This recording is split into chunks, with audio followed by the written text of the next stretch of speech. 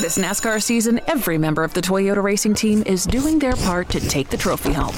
Like 6th grader Melissa Kowalski, who changes true to True X on every true-false quiz she takes. All my teachers are Martin Truex Jr. fans now. Keep up the great work, Melissa. To accomplish greater things this year, everyone plays a part. Be part of the action at toyota.com/racing. Toyota, let's go places. NASCAR is a registered trademark of National Association for Stock Car Auto Racing, Inc.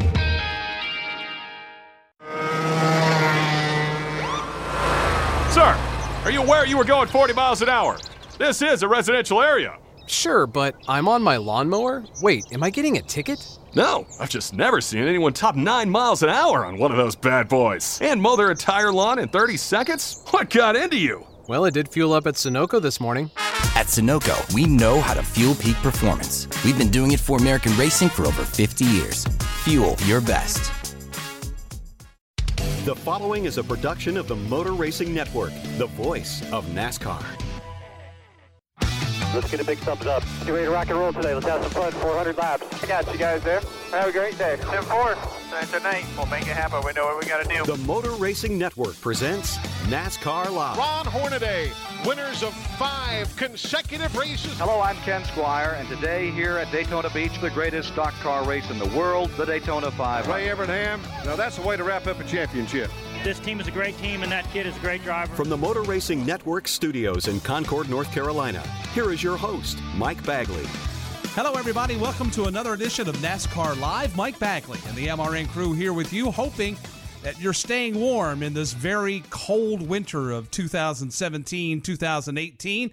Well, we're going to warm you up over the course of the next 60 minutes as we honor the 2018 class of the NASCAR Hall of Fame. Several men going to be inducted this Friday night. NASCAR pioneer Red Byron. You've got legendary broadcaster Ken Squire, car owner and engine builder Robert Yates, champion crew chief and owner Ray Evernham, and Camping World Truck Series champion Ron Hornaday Jr. will all be inducted into the NASCAR Hall of Fame on Friday night. Hornaday, along with Evernham and Squire, will join us on today's show to talk about their Hall of Fame careers. But to get us started this week, we honor our first NASCAR champion, Red Byron. Robert Red Byron was a war hero who just happened to be one of the greatest stock car racing talents of his era.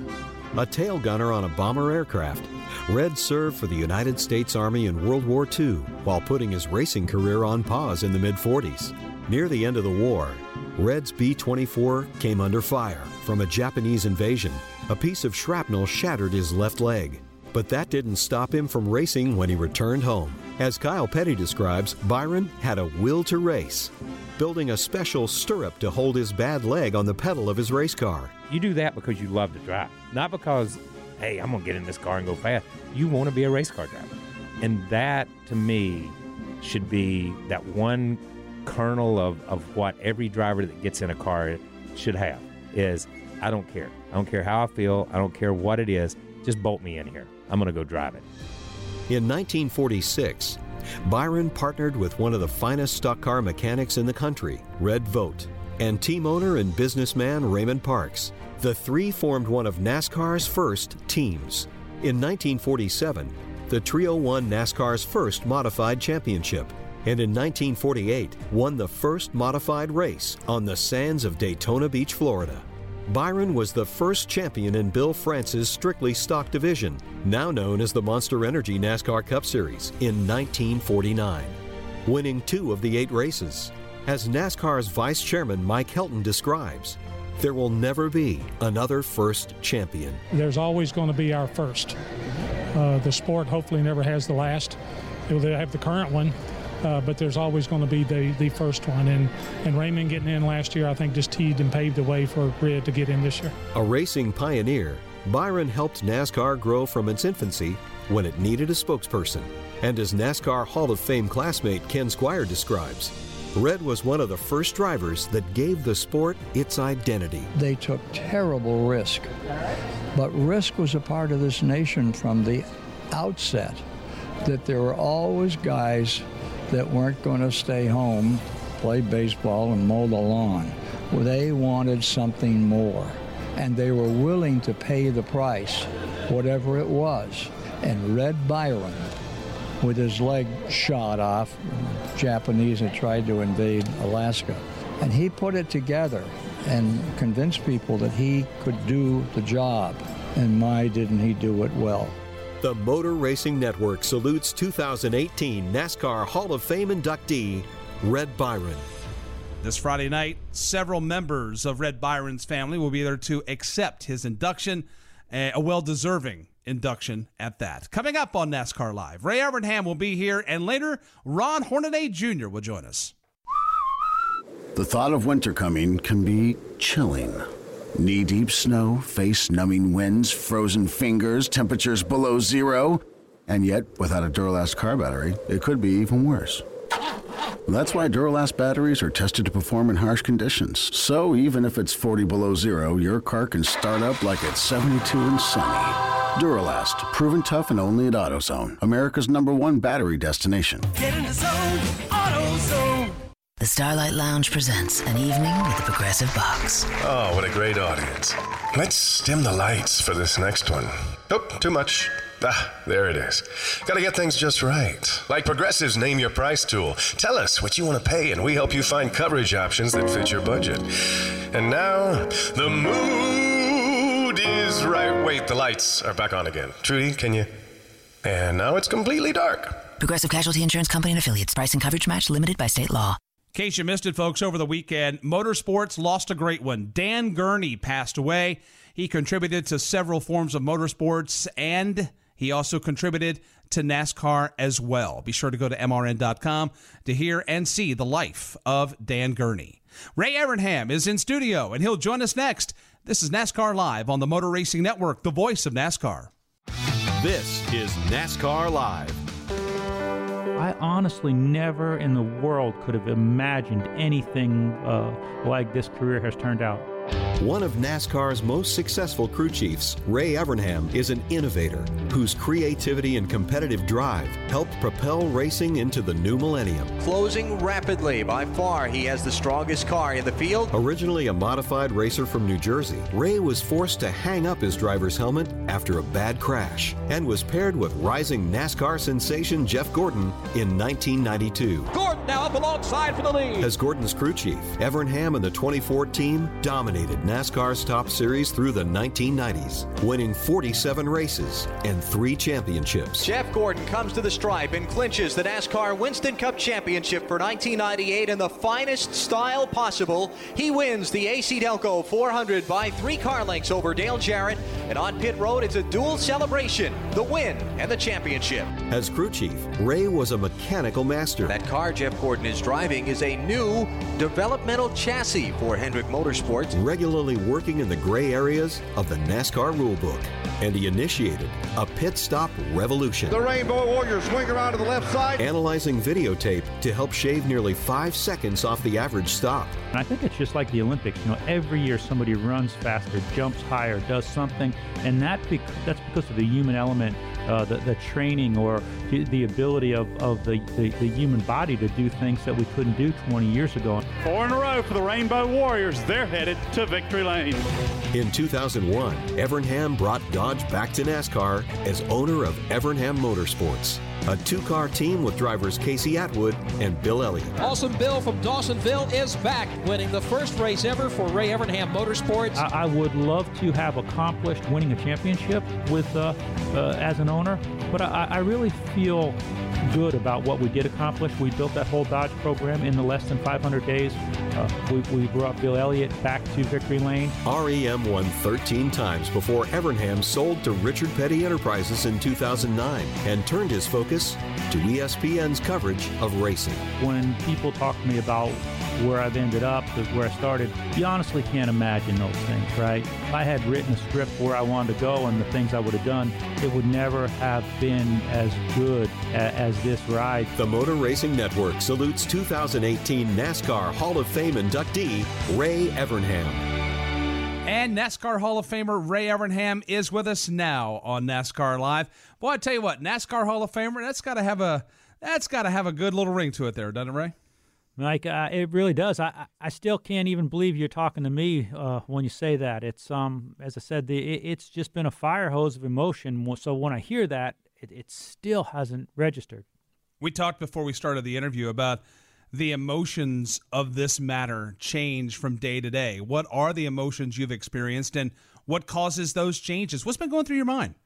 Well, I think every day something you bump into somebody else, or you see things that you didn't see before, and the fact that we lost Dan Gurney, who was a huge mentor to me, made me think about a lot of different things, in our sport, and connecting to the Wood brothers and people like that. And you think, wow, not only do I get the opportunity to know and see those people, but now my name is mentioned when they talk about the NASCAR Hall of Fame and mention Leonard Wood and people like that. And, every day you think about something that someone did for you or with you to help you get here. And it's not a feeling of you want to beat your chest and say, oh, I'm so great, we accomplished this and won this. It makes you very humble because, without each and every one of those people, you wouldn't have made it.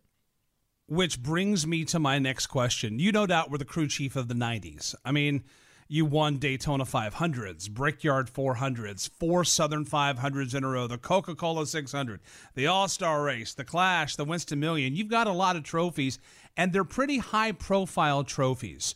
When you won those, does any one now stick out more than the other? I mean, you got a lot of career accolades, but of what I just mentioned, any of those stick out more than the other? There is one, and it is hard to pick one, but the one that stands out is the 97 Southern 500 when we won the Winston Million. And that day was a team day, a day that really, I think, showed what the Rainbow Warriors and Jeff Gordon were really about, because we did not have the best car. I remember going and testing and coming home and cutting the snout right off the car and put a new snout in front suspension, took it back, and it still was just okay. It wasn't good enough to win the race. And we worked on the car, and during the race, Jeff hit the wall several times, and we made, I think, 16 different pit stops. We were about out of nitrogen, and we were definitely out of tires. I think we went and stole some tires from the 5-car guys, and just, sway bars unhooked, rehooked, spring rubbers in, out, and just kept hammering. Jeff was sick and wore out in the car, and it was hot, and somehow towards the end, through pit strategy and Jeff really standing up in the seat and the guys making the stops, and boom, we're leading the thing with 2 to go, and here comes Jeff Burton, like out of nowhere, and just catches us, and Jeff Gordon does a driving job of his life and blocks Jeff Burton from winning, and we go on and win. We win the race and $1 million bonus with a car that not only was about a 5th place car, but it is just totaled. The front clip was bent, the rear clip was bent, the door bars were bent, and I look at that and thought that was a day that we punched way above our weight. That was truly a day that as a team we won that race. More coming up with Ray Evernham next. The Country 500 Music Festival is back at Daytona International Speedway. How do you like me, with Toby Keith, Chris Stapleton, Dierks Bentley, Billy Currington, and so much more. Country 500 Memorial Day weekend, May 25th, 26th, and 27th. For tickets and information, visit country500.com. Sponsored in part by Budweiser. MRN.com, your online destination for all things NASCAR. Looking for the latest NASCAR news? MRN.com. NASCAR stats for fantasy racing? MRN.com. Opinion pieces from award-winning motorsports writers? MRN.com. Race schedules, series standings, and photos? MRN.com. Live race streaming and audio and video podcasts that you can't miss? MRN.com. Stay up to date with all things NASCAR. MRN.com. Motor Racing Network has coverage of the NASCAR Hall of Fame induction ceremony Friday night starting at 8 p.m. Eastern Time. Be sure to tune in and check us out. We've got more with Ray Evernham next. This is NASCAR Live on the Motor Racing Network, the voice of NASCAR. This is NASCAR Live. Now, back to Mike Bagley. Welcome back to NASCAR Live. We continue with NASCAR Hall of Famer Ray Evernham, who just walked us through the 1997 Southern 500 at Darlington, picking up the Winston Million. Ray, you talk about that day where you basically made something out of a little, but overall in your career, you've made a lot out of a lot. As an owner, 13 wins in Cup, 5 wins in the Xfinity Series. You got an ARCA win to your credit, but crew chiefing, 47 wins, 3 poles, 3 titles, and you were able to give Hendrick Motorsports its first title back in 1995. How special was that for you to be able to do that for Rick? It's really special because, when Jeff and I looked at that place, I remember Jeff said, hey, look, Mr. Hendrick's trying to hire me. I want you to go look and see what it's like over there because, we'd heard that they had a lot of things, but we couldn't understand why they weren't winning. And when I went over there and looked around, it was amazing. And after meeting with Mr. Hendrick, and I thought, this guy he's phenomenal. He's got everything he needs. I just don't think they're using it right. And if they'll let us do what we want, we can win a lot of races over there. So it was great to be able to go over there, and we had the support always of Rick Hendrick, but we did a lot of unorthodox things that some other owners would not have probably let us do, and to bring him the first championship and to help lay the groundwork for I think several more really means a lot because when you've got a guy like Rick Hendrick that's putting in as much as he had, it's always fun to win for a guy like that. You talked about doing some unorthodox things. What was rolling around in your mind back then? I mean, how far out on the branch were you willing to go to be different than other people to try to get the best outcome possible? Well, back then, the cars were built a little bit different. That to me, they were pretty heavy. They didn't worry a lot about the center of gravity height, about things like unsprung weight. We went after those things really hard, and I remember getting a good talking to by some other experienced crew chiefs saying, "Boy, you ain't run one of them modifies like you run up north there." So, but we used a little bit of modified technology coming in and out of some of the things that we did, and one of the other things that we did, I remember. What was the pit crew thing? I remember Mr. Hendrick came in one day and Andy Papathanassiou, who was our pit crew coach, had guys carrying themselves on their back, running through the fields, doing wind sprints. And Mr. Hendrick said, Ray, what are you doing here?"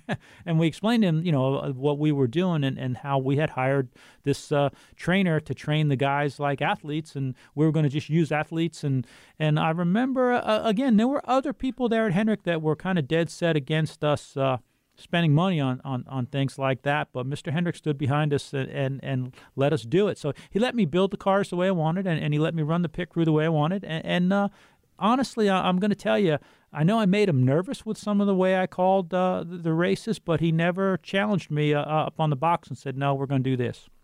You bring up how you were conditioning the pit crew back in the day. Now we take for granted that we hear teams going into colleges and they're recruiting athletes, the NCAA, they're recruiting this and that. Was what you did the start of what we see today when you basically started putting through the crew guys through physical paces, athletic paces back at the race shop? I think it was the beginning of it. You've got to go to, when you look at the importance of the pit stop and the people that really laid the groundwork for how a pit stop choreography was supposed to work, that's the Wood Brothers, right? So everybody, it's not like I had a great idea. I just took an idea those guys had and continued to try and improve it. And the biggest thing for me, we worked hard. There wasn't a lot of us. We worked hard in the shop, and I thought, how can I expect these guys to do a really good pit stop on Sunday when they've got no time to practice because we're working? They're going to be tired. And I thought, well, what if we bring in guys that we can that are used to training and aren't full-time here and make pit crew members out of them. They don't have to know how to work on the car. They just need to know how to change tires and put gas and stuff like that in it. And we took that route, and I think that did lay the groundwork for how far things have come today when actually you're out recruiting. And again, back then, we recruited guys out of colleges and former hockey players and AAA baseball players and things like that. So we probably did start it, but it was really neat. It was interesting sometimes because you'd bring a guy in and he'd have plenty of trophies from playing football or baseball or something. He'd pick up a lug nut and go, "Is there a special way these go on?" Chatting with NASCAR Hall of Famer Ray Evernham. We talked about the crew chiefing portion of your career, but as an owner, you're responsible for bringing Dodge back to NASCAR in 2001, and you racked up wins there as well. What was that first telephone call and that first outreach like when either you reached out to Dodge or they reached out to you to come back to NASCAR and they wanted you to be the man to spearhead it? How'd that conversation go?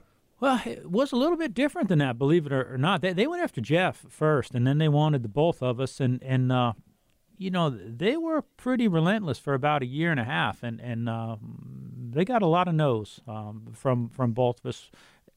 And then finally, as things progressed, I started to think more about my future. We did just come off the 98 season with 13 wins and winning the championship again and done some things. I thought, man, what more can we do? And I started to get interested in, more the technical side. You've known me for a long time, Mike, and I love to build cars and build things from the ground up. And, finally we got to the point to where what the Dodge people were talking about was making sense, an opportunity for me to see if I could do something on my own. And I think at that time, Jeff was changing a little bit too. We again, you talk about the Hall of Fame and whatnot. I've been doing a lot of reflecting on that. He still is like a kid brother to me, always will be like. But when we started, he really was a kid. And towards the end of '98, there, man, he was the man in NASCAR. So he was growing up a little bit different too. And I think that the timing was just right. And finally, one night, I remember the guy from Dodge saying, well, what's it going to take? And I wrote up just a crazy list of things thinking, okay, they'll finally leave me alone. And they came back and said, okay. And I said, okay, now what are you going to do? So we went and did it. And it was a great experience. It was one of the hardest decisions I've ever had to make in my life because Hendrick is my home and family there. But every once in a while in your life, you've got to take an opportunity to move on, and the Dodge opportunity was very, very good for me.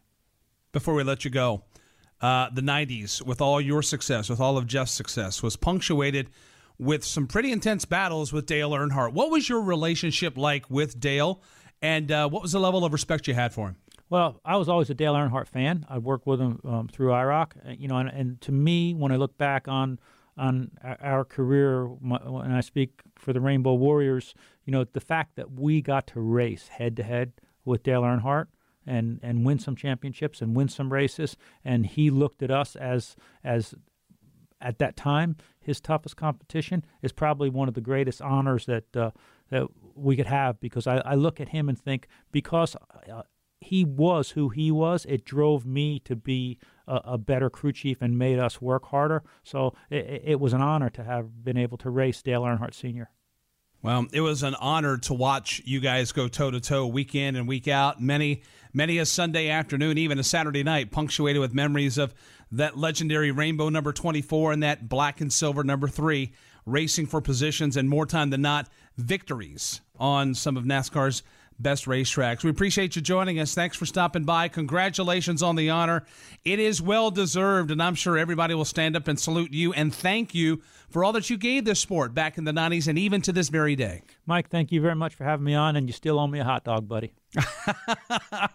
I'll pay up soon. Coming up, we'll pay tribute to our next NASCAR Hall of Famer, Robert Yates. You're smart, got your own trucking business, making it happen. What if I told you there was a place online where you could connect with other smart owner-operators just like you? It's an online community called Team Run Smart, where people share advice on truck maintenance, fuel savings, healthy habits on the road, and so much more, all to make your business more profitable. And it's all free. Visit TeamRunSmart.com today to check it out. You'll be glad you did. TeamRunSmart.com, brought to you by Freightliner Trucks.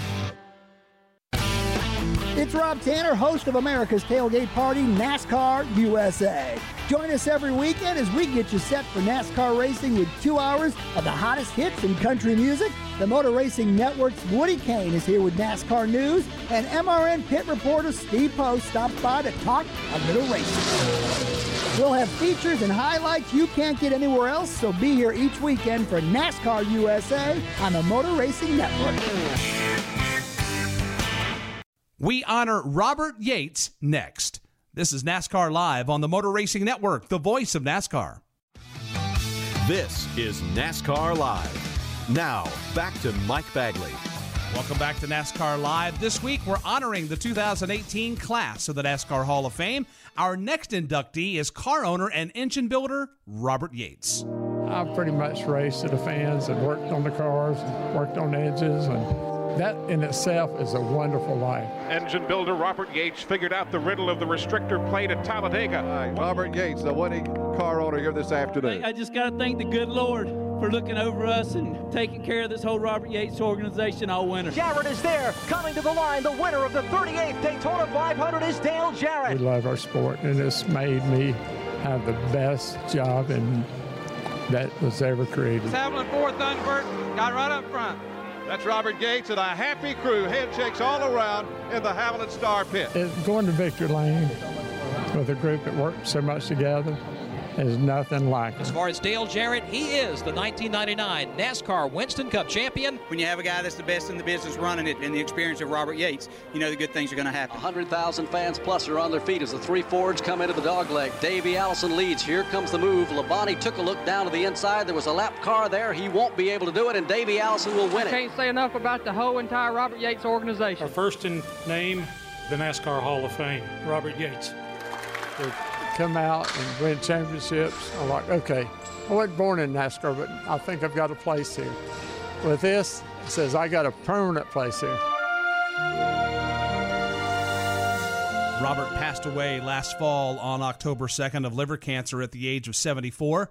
On his behalf, his wife Carolyn, son Doug, and daughter Amy Yates Carrick will be there to accept his induction.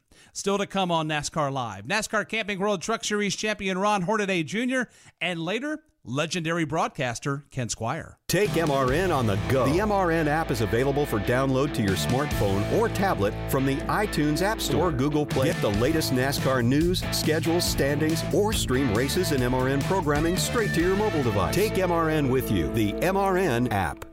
Join MRN as we travel through the life of NASCAR's most popular driver, Dale Earnhardt Jr. Dale Earnhardt Jr. comes back to the Daytona International Speedway, leading the pack. I won races that I never thought I'd win. From growing up under the Earnhardt name to super speedway wins to Whiskey River, we dive into everything Dale Jr. He's Rain Man for NASCAR history. You know, we weren't the typical family that got to sit down to dinner together. Tune in to Junior's Journey, available on iTunes for download only on the Motor Racing Network.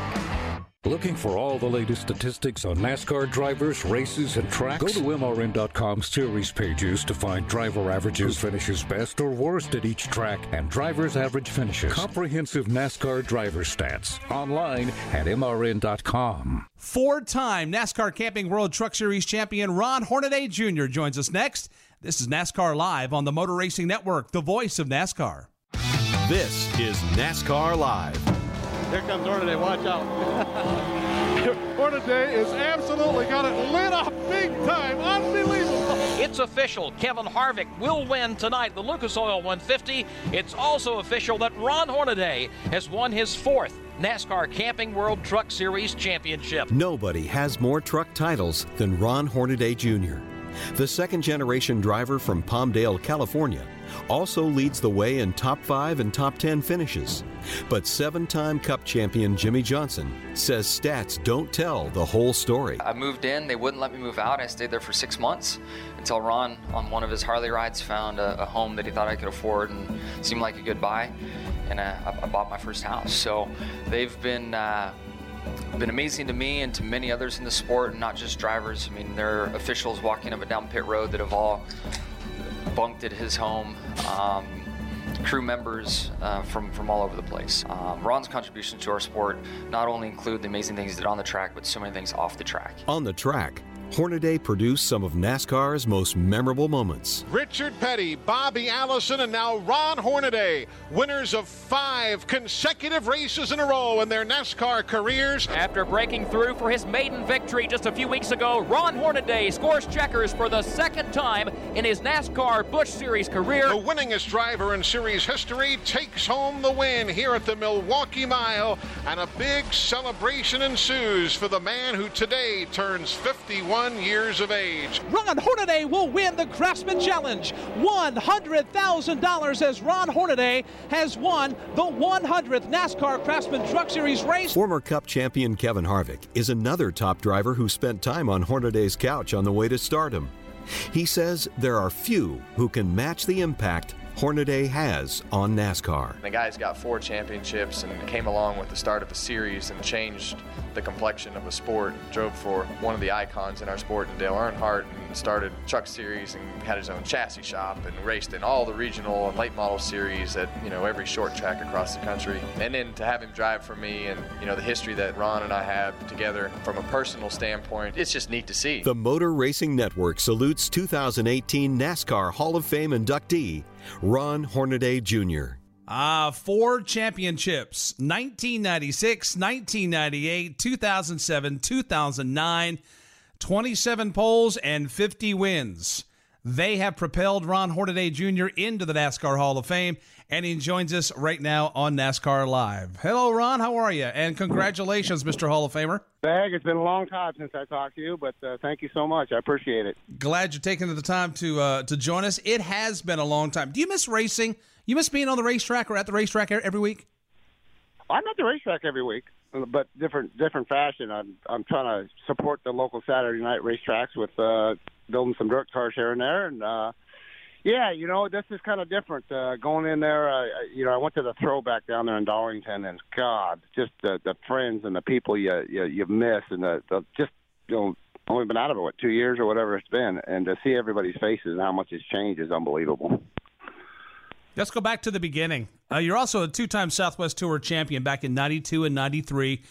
You caught the attention of Dale Earnhardt when the Truck Series was just a concept and getting fired up. What was your thought when you first heard NASCAR was going to establish a series with nothing but pickup truck racing? Well, I was very fortunate enough that Wayne Spears, I was driving his Winston West car back then, and back in the day I was building Victory Circle race cars and had my Southwest Tour car. So the Winter Heat come along, and I was running them 2 races already, and then the Truck Series started the following year, and he put a truck together, and since it's been on television, we went out there, and I think we finished second to Skinner down there. I think there was only 6 trucks for exhibition races down there.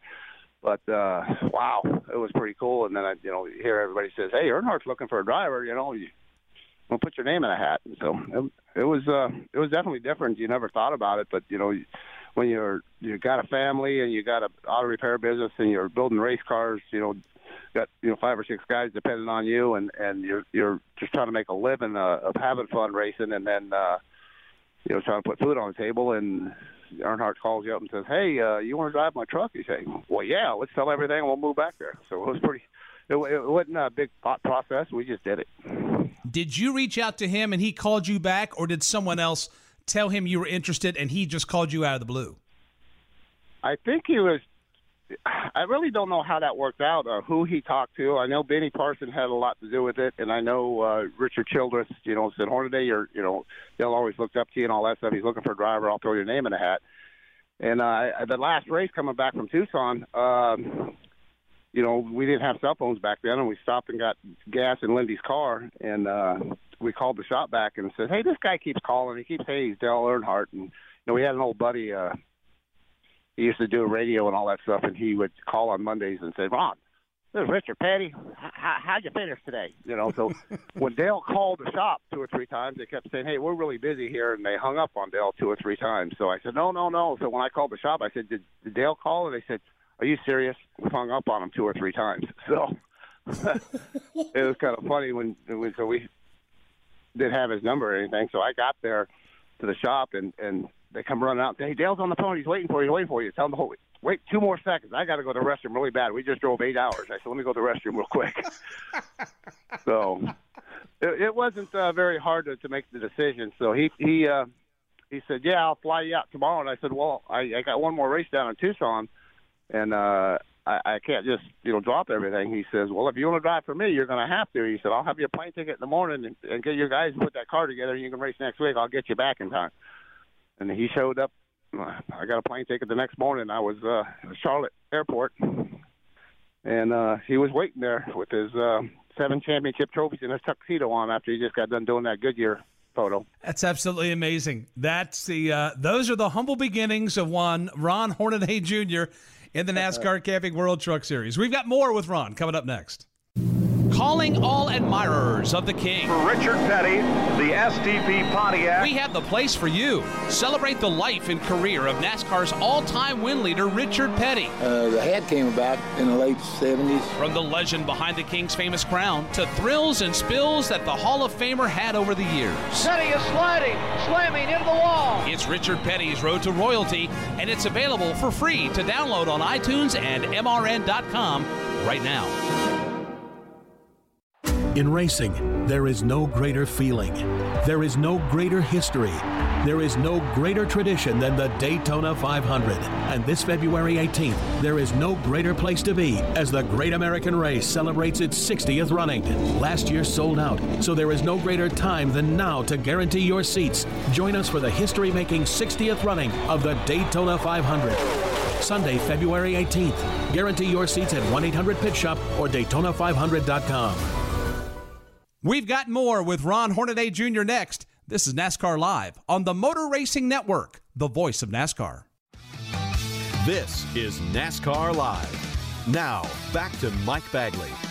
We welcome you back to NASCAR Live, the Hall of Fame edition of NASCAR Live, chatting with four-time NASCAR Camping World Truck Series champion Ron Hornaday Jr. We mentioned, Ron, earlier, 51 wins for you over your career, and a lot of those wins were spent battling several different drivers, and one driver that gave you fits over the years was Jack Sprague. How authentic was that rivalry, or is that something that the media or the industry conjured up over the years? It's still a rival. It's still a rival, if you don't know that. Still? It's funny. We went up to the casino, and he wanted to go up there, and he begged us. So we finally went up there on a weekday, and we stayed the night. And he got so mad because he was only playing for $20, and I was playing for $100, and I was winning, and he wasn't winning. He got his little hissy fit like he always does, and said, kicking the gut down. He said, "Man, I just can't win at nothing. You win at everything. I just can't win." So Jack and I, we still have fun. But yeah, he back in the day, I mean, his motors were so strong when he was with Mr. Hendricks, and our motors weren't bad, but they were a little faster down the straightaway than ours were. So I'd always have to. He'd come over to me after one race. He goes, "Why do you always run into me in the corners?" I said, "That's the only way I can keep up. I can get you sideways in the corner. I can run with you down the straightaway." So he was always the guy. He took racing serious, and he's always had that chip on his shoulder. And, you know, Scare and I, we go out there and wreck each other, and we have to worry about our bosses. But we get all done, we can yell at each other and then go over and have a beer at the motorhome. But Jack, he kept it going for 2 or 3 weeks, and just loved to just gouge at him and have a great time. And if you can get in Jack's head, you got him beat. But it's pretty hard to get into his head. Well, and I was going to ask you that because with competitors now, you say something, maybe you do something on the racetrack, and it really messes with them mentally. Did you do that a lot with Jack? Face to face. Now it's all on Facebook and all the stuff, tweeting and stuff like that. So I mean, we used to go over there and poke each other in the chest, or give him the evil eye, or go over there and kick the side of his truck and say, "I'm after you today," and stuff like that. But yeah, it's all a little different game nowadays. Chatting with Ron Hornaday, NASCAR Hall of Famer, get ready to be inducted into the 9th class of the NASCAR Hall of Fame. What is your most memorable win you ever had in the Truck Series? There are so many. From Bristol to everything, but I can go back to Loudon when Jack got his nickname, One Whack. I think we were running 12th or 14th with 7 laps to go, and we must have had 5 or 6 restarts. And, when the green flag drops, I got to go to the outside, and I passed a lot of trucks, and we were junked that day. Skinner ended up blowing up. When he blew up, he was yelling at the guy, saying, "You can't believe it, Hornaday's car is so tight."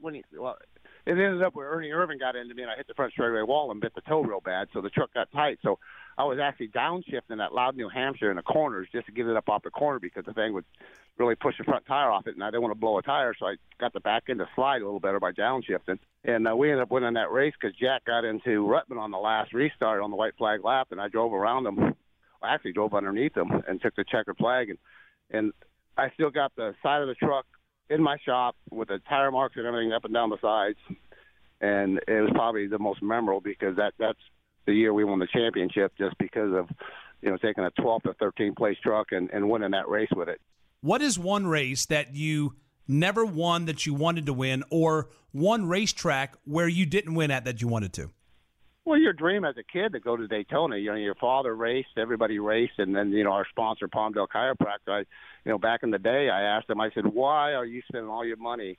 What are you getting out of us on this touring deal? Since you're Palmdale Chiropractor, nobody from Eureka is going to drive 8 hours to come down and get their back cracked from you.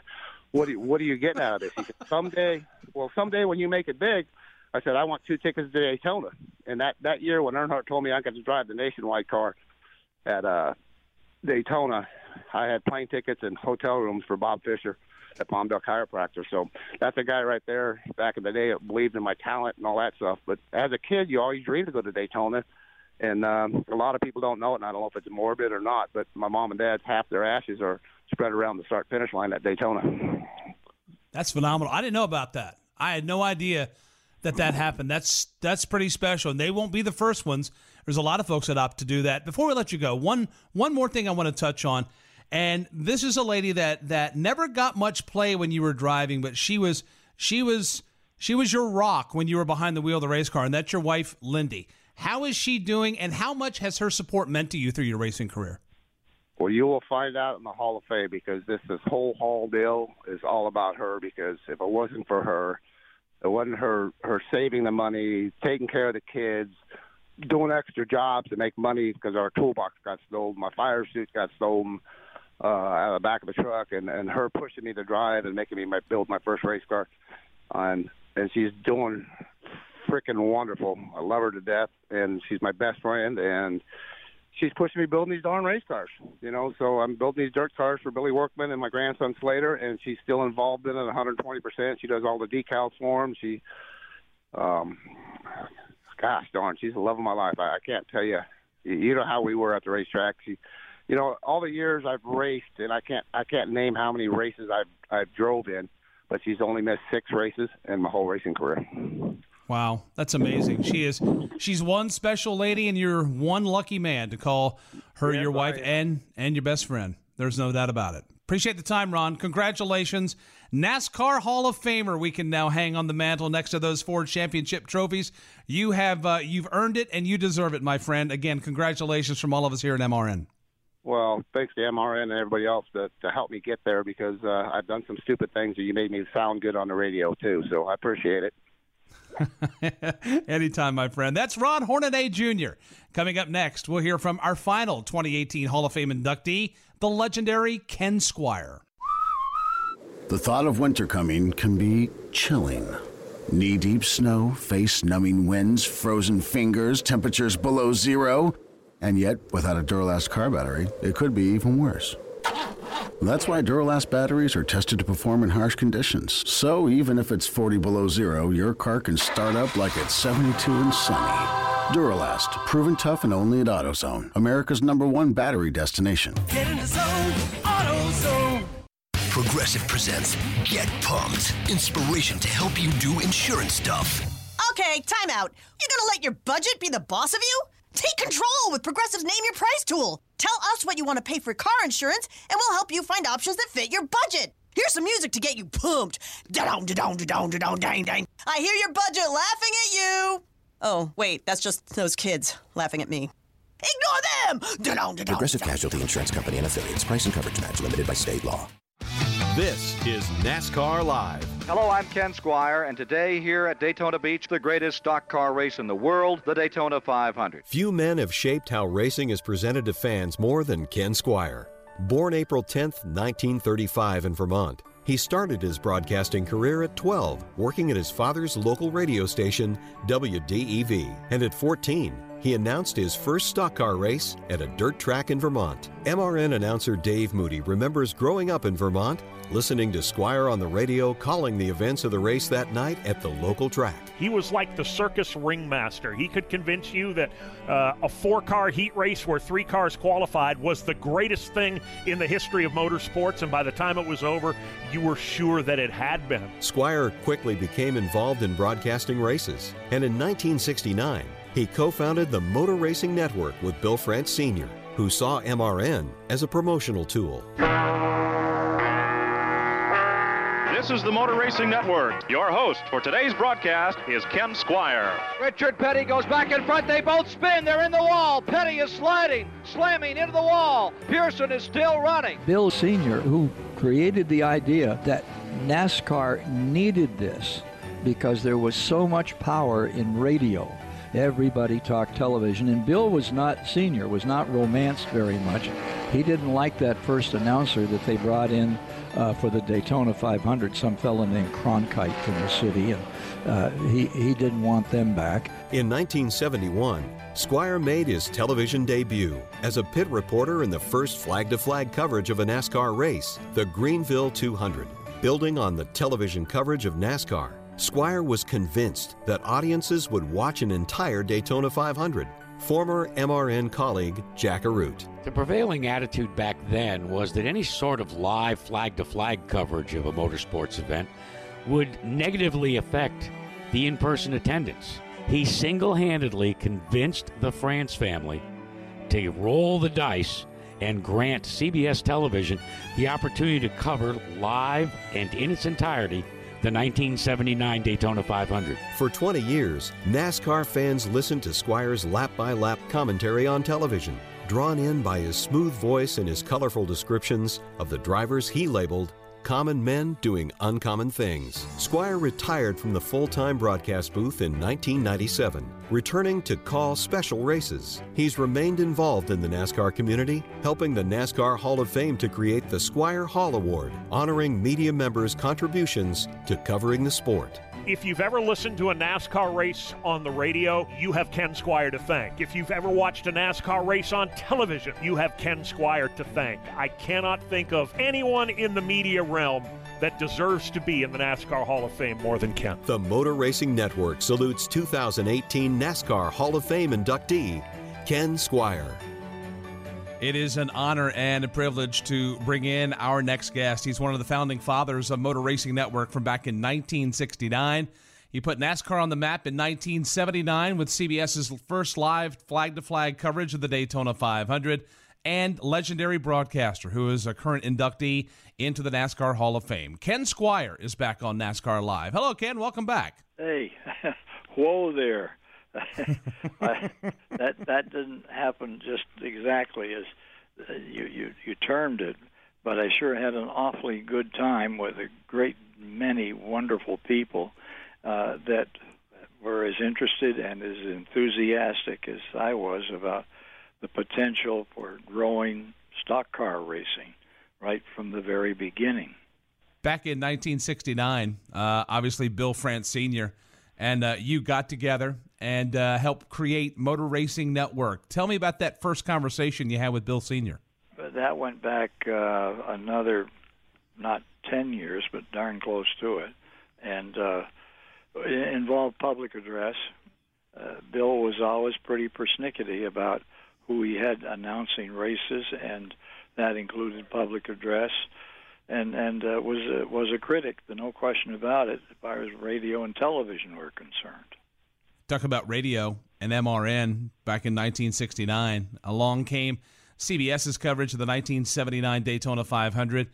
Actually, a race and a telecast that you were pretty big involved in selling to television executives. What was your sell? What did you tell CBS that obviously had them interested and ultimately had them air the Great American Race? Well, I got them to come look at it, and they were some fascinated with the Great American Race and what they saw and the kind of people that were involved. And they didn't know too much about drivers or owners or mechanics, but they sure as the dickens could count on people, and they saw the enthusiasm with which those races were greeted. And they decided that there was something a bit more to this than just cars going around in circles and bumping into each other. They took off from there, and we were just so fortunate. All of us that were involved in 79. There had been other telecasts prior to that, that's for sure. But to have the old Tiffany network put their shoulder to the wheel in the interest of NASCAR racing was extremely, extremely gratifying. When you think back to that day, two major things took place. You obviously had the snowstorm on the East Coast that had basically a quarter of America locked into their homes and glued to their televisions. And then you had the fight on the last lap between Bobby Allison, Donnie Allison, and Cale Yarborough. If one of those things doesn't happen, are we still singing the same tune we are today about that's where things really took off with this sport? Well, for sure, the first part is what it was, what the day was, and the second part was happenstance, circumstance, and we were incredibly fortunate with that CBS crew that were on their toes. The race was over, done. Petty had come across the line. He was headed for victory lane. And while that was going on, there were those two cars, became three, over off turn 3 that were in that altercation that put Donnie Allison and Cale Yarborough as sideliners to that race. And what a sideline it was. They both made up laps. They rushed up through traffic, and then in those last few laps, they put in a show unto themselves that was the kind of thing that television wanted. And they couldn't believe that they'd gone through an afternoon, and 500 miles later, these guys are up there side by side hammering each other. And the hammering continued after the checkered flag flew. Chatting with NASCAR Hall of Famer Ken Squire. Before we let you go, you've obviously have done a lot of things. You've had a large body of work in this sport, in this industry, since your beginnings back in the late 60s, as far as a formal involvement with Motor Racing Network. What does your induction into the NASCAR Hall of Fame mean to you? Well, I'm still a little floored about the whole thing. I'm in high cotton with some pretty important people, and I've never believed from the outset that announcers in particular, or storytellers as you will, were really a part of what a Hall of Fame would be. The Hall of Fame was where Fireball was, where Earnhardt is. Those people that gave 100%, that sacrificed their very lives, and the ones that raced with them and raced just as hard, and in developing this sport. I always thought that was just an incredible story, time after time, be it Neil Bonnet or whomever, that you wanted to talk about the story of those people and their everyday, easygoing manner. Bobby Isaac and Ned Jarrett, those people all were stories, and darn good ones. And one of the things that CBS did allow was for us to get out and create some features about those people, to tell the stories of the Petty family or the Allison family, Cale Yarborough, or any of those. That was unique, and people were fascinated by it. That hasn't gone away. It has not gone away whatsoever. Appreciate you joining us. Congratulations on your induction into the NASCAR Hall of Fame, and we'll look forward to hearing many more stories from you in the years to come. Okay, thanks much. Thank you, Ken. NASCAR Hall of Famer Ken Squire. Many thanks to Ken, as well as Ray Ehrenham and Ron Hornaday Jr. for joining us on this week's show. Be sure to tune in to Motor Racing Network Friday night, 8 p.m. Eastern, for the NASCAR Hall of Fame induction ceremony in Uptown Charlotte. That's going to put a wrap on this week's show. I'm Mike Bagley. For the rest of the MRN crew, thank you so much for joining us. We'll chat with you again next week, right here on NASCAR Live. So long, everyone. NASCAR Live is a production of the Motor Racing Network with studios in Concord, North Carolina and Daytona Beach, Florida, and was brought to you by Hercules Tires. Ride on our strength. Today's broadcast was produced by Rich Culbreth. Remember to visit MRN.com to get all of the latest NASCAR news and information. NASCAR Live is produced under an exclusive license with NASCAR. Any use of the accounts or descriptions contained in this broadcast must be with the express written permission of NASCAR and the Motor Racing Network. Buying a house can feel like you're going 200 miles per hour in bumper-to-bumper traffic with a dirty windshield and the sun in your eyes. Ruoff Mortgage has the technology, expert staff, and resources to simplify the process while speeding up the time it takes to get clear to close. So while getting a loan can seem intimidating, Ruoff Mortgage will have you opening the door to your new home fast and stress-free. Visit ruoff.com to learn more. That's ruoff.com.